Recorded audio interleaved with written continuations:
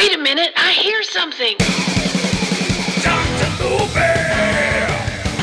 Dr. Movie! Blueberry News! Dr. Movie! Dr. Movie! Yeah!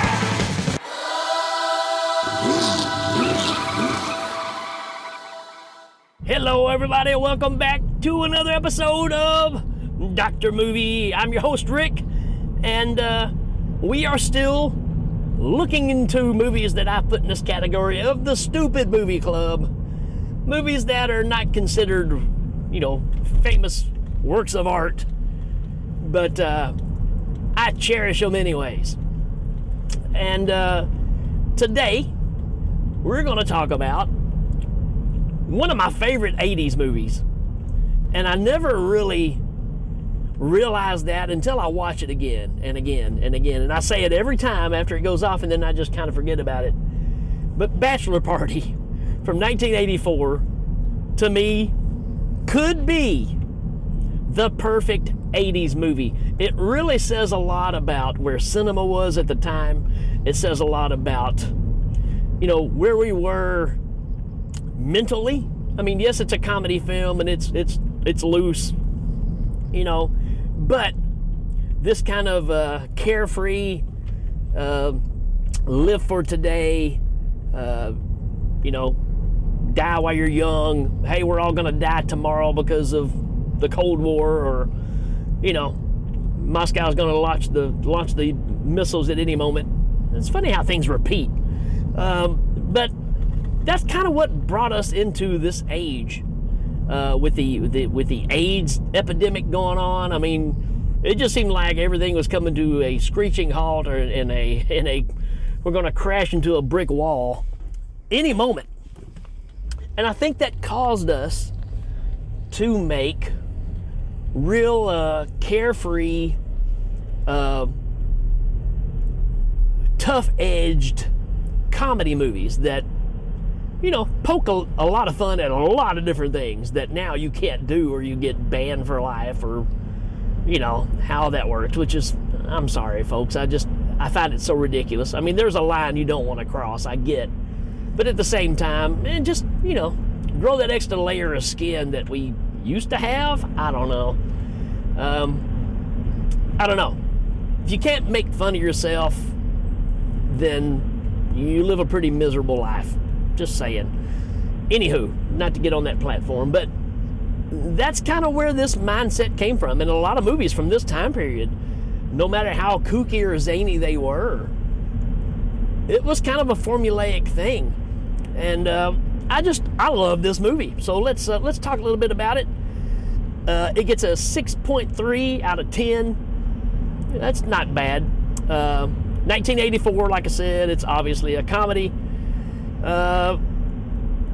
For a synopsis, we got: on the eve of his wedding to his longtime girlfriend Debbie, unassuming nice guy Rick is dragged out for a night of debauchery by his friends. The gang includes a cocky Jay, self-appointed ringleader of the party, and a depressed, recently divorced Brad, which is hilarious. Along the way, they run into Debbie's wealthy, disapproving father, her ex-boyfriend, Cole, whose attempt to stop the wedding in an unexpected way. Yeah, I mean, there's some things in this, too, that when you watch it, and you go, wait a minute, and we'll talk about it as we go along. But things you just didn't really pick up on much, when you're just viewing it as a teenager. This is directed by Neil Israel. Did Moving Violations, which I definitely need to talk about on here. It's really a good co-partner with this. When I think about that and I say, okay, almost the same movie, just in a different location, which I love both. He did several of the Police Academy sequels, so again, kind of formulaic. You kind of see where things are going. Why to watch? Do we have a why to watch here? We got a things to know. Why to watch? It's wild, playful, and bawdy. Bawdy, there's a word for you. B-A-W-D-Y. Kind of like that. which I think describes this movie very well. It's fun, funny, and creative as it tries hard to be successful at making the audience laugh. Yeah, and that falls on the shoulders of several people in this movie instead of it being a showcase of one.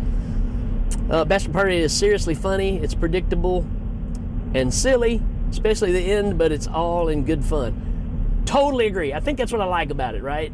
It's that escapism thing, it's funny, and let's get to the meat and potatoes of this thing. Who stars in this? Well, Tom Hanks playing Rick Gasco, which, I'm going to be honest with you, you think about all the movies Tom Hanks is known for, this is my favorite performance in a movie by Tom Hanks. I guess because I wanted to be this Rick. I mean, he did the Ricks proud in this movie because he's everything I always wanted to be. And there's so many sides to this character that are unpredictable that I think really makes this character work. But for the most part, he's basically who I was as a teenager. I was baldy, right? Not balding, but baldy. When people would come out and, or come up to me and give me some kind of credentials of how important they were, I would do the golf clap to them. Oh, well, you must be happy with it. Your mother must be proud. I mean, I was that kind of person. All of you that's known me since the podcasting years, you're seeing Rick Light. Because I grew up with George Carlin, Sam Kinison, Andrew Dice Clay. It really took nothing for me to put you in your place, if you know what I mean. So you guys get to know Mr. Nice Rick, which I was more like the Rick in this movie, right? So, again, probably a reason I'm the way I am is because I saw this movie at a young age. Me and my best friend Jeff Whitworth, we were watching it at his house. We watched, it's funny how you remember things, right? We watched Bachelor Party, we watched DC Cab, and we watched Kiss Animalize Alive. And it's amazing. It's one of those nights where all these things just worked magically for our age, right? We're 14 years old, maybe 15 at this point. This was the perfect night, right?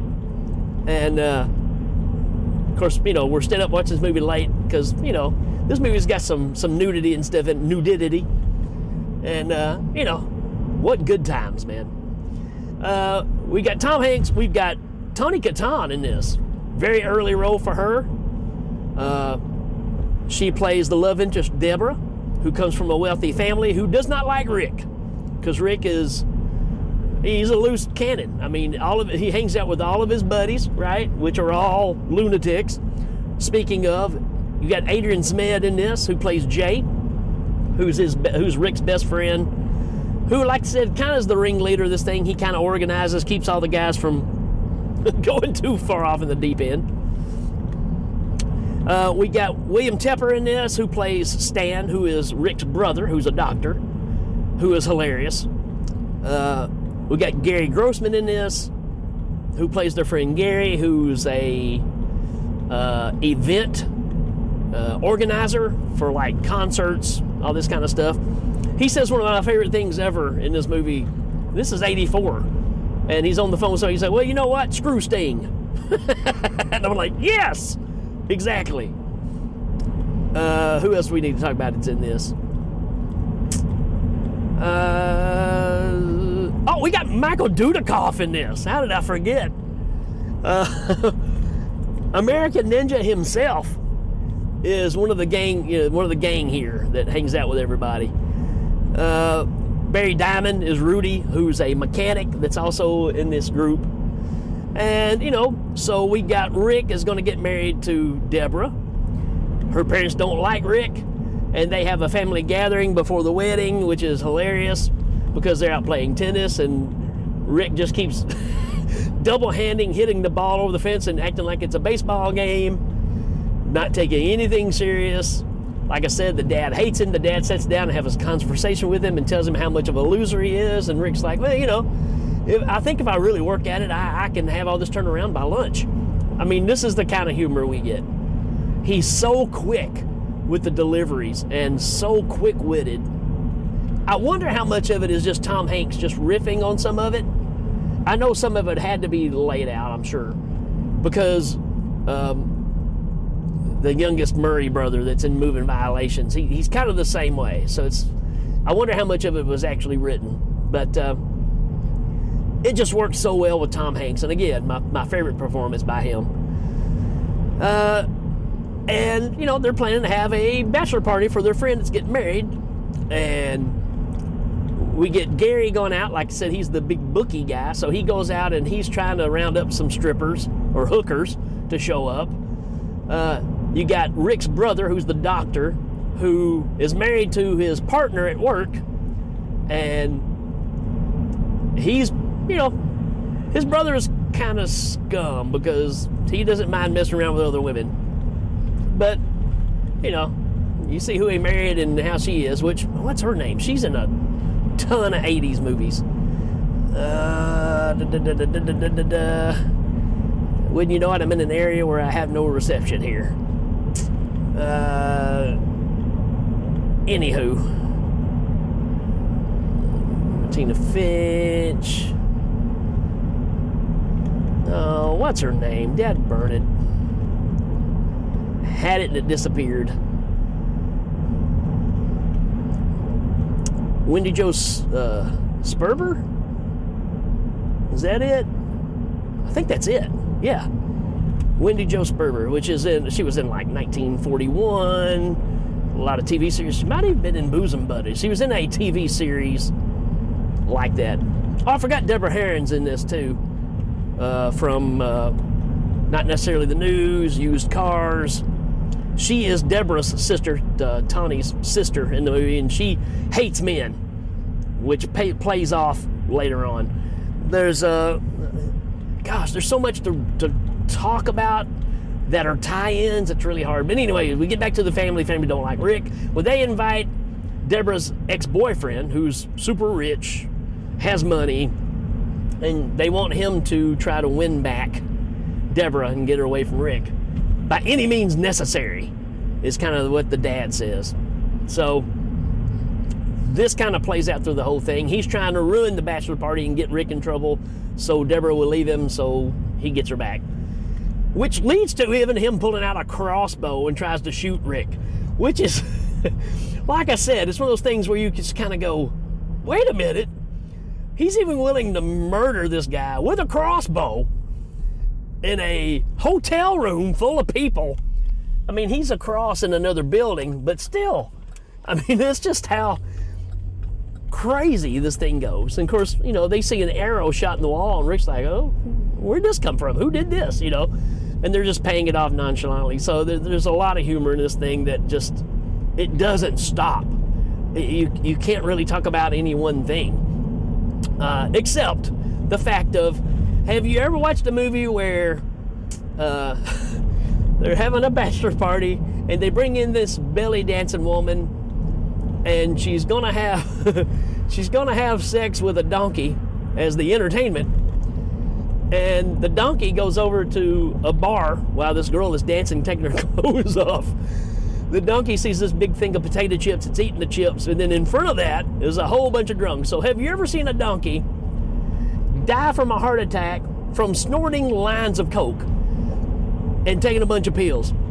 I mean, it literally is lapping up all these pills, and it literally starts snorting up lines, not just a pile of cocaine, lines, like it knows what it's doing. It's comedy gold. I mean, it's great. And, you know, so now you get the bachelor party that's happening. I mean, there's so many people in this thing, it's ridiculous. It starts off terrible. And, oh, I forgot the ex-boyfriend, when our bookie goes down to find the hookers, our ex-boyfriend pulls up behind the guy and tells the pimp, hey, that guy that just left, this surprise is for him, and we've changed the address. We want the party to be at this location instead.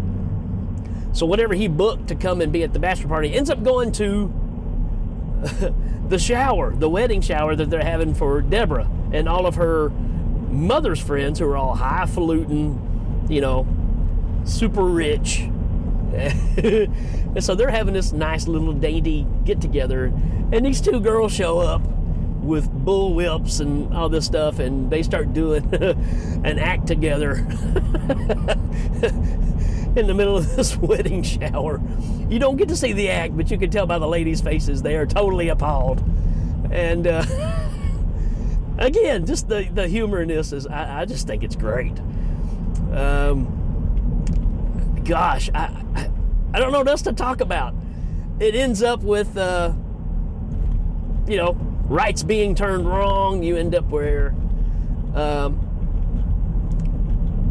Deborah's early on, she's worried about all this. She's worried about how they're going to get everything done. Wedding time, the thing that her parents don't like him, and he's passing it off as being not a big deal. And he said, hey, in a couple of days, you're going to be Mr. Nice or Miss Nice Guy, because you're marrying a nice guy, and everything's going to be fine. And it makes her feel better. She can't go to sleep, and he's trying to talk her down and give her this information. And then afterwards, when they both lay down, they're both wide awake. So it shows that even he's kind of worried about it after thinking about everything. So it shows that even though he's kind of carefree and flies by the seat of his pants, at the same time, he still has the same concerns that everybody does. And I'm the same way. This is that same thing where, as a teen, I was invited to the parties to be the entertainment because I was the wild and crazy guy. But at the same time, I still had the same concerns and wants and needs of any individual person of the time. So, one of those personal things I had to deal with was I was kind of the class clown. And y'all know the class clown never gets the girls, right? Because they think you're funny, but they wouldn't be seen going out with you, right? So, not that I'm saying that it's really an issue. I ended up with who I'm supposed to be with. But it's that thing of, you kind of see that play out, and it's true. It's a true thing. But you know what? It is what it is. You're not going to hear me cry about it, because life works out the way it is. As long as you're comfortable with who you are, none of the rest of it matters. So, anywho, I don't know why I even got into all that.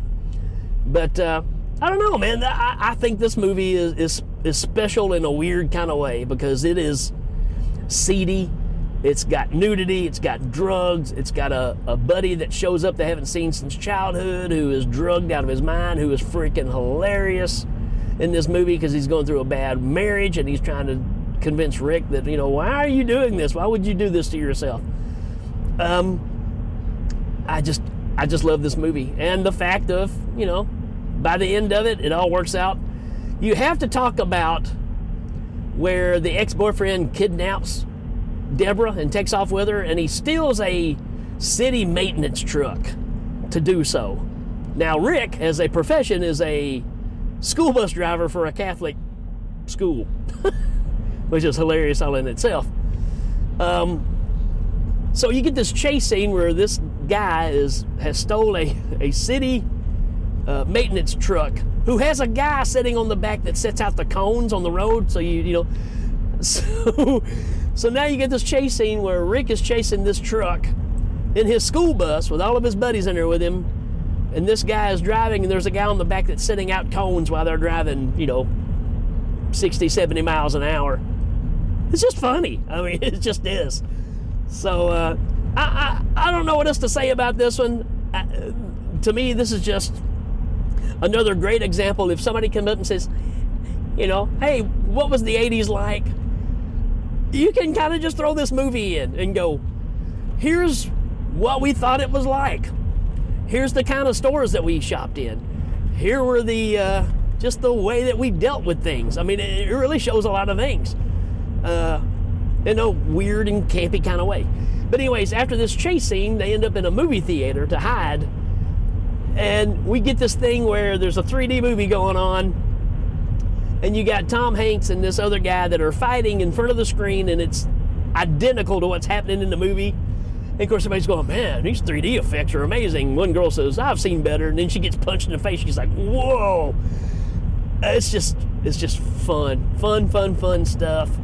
Even though somebody tries to kill somebody else with a what I say it was earlier, crossbow. I mean, it's like, you might be taking this a little too far.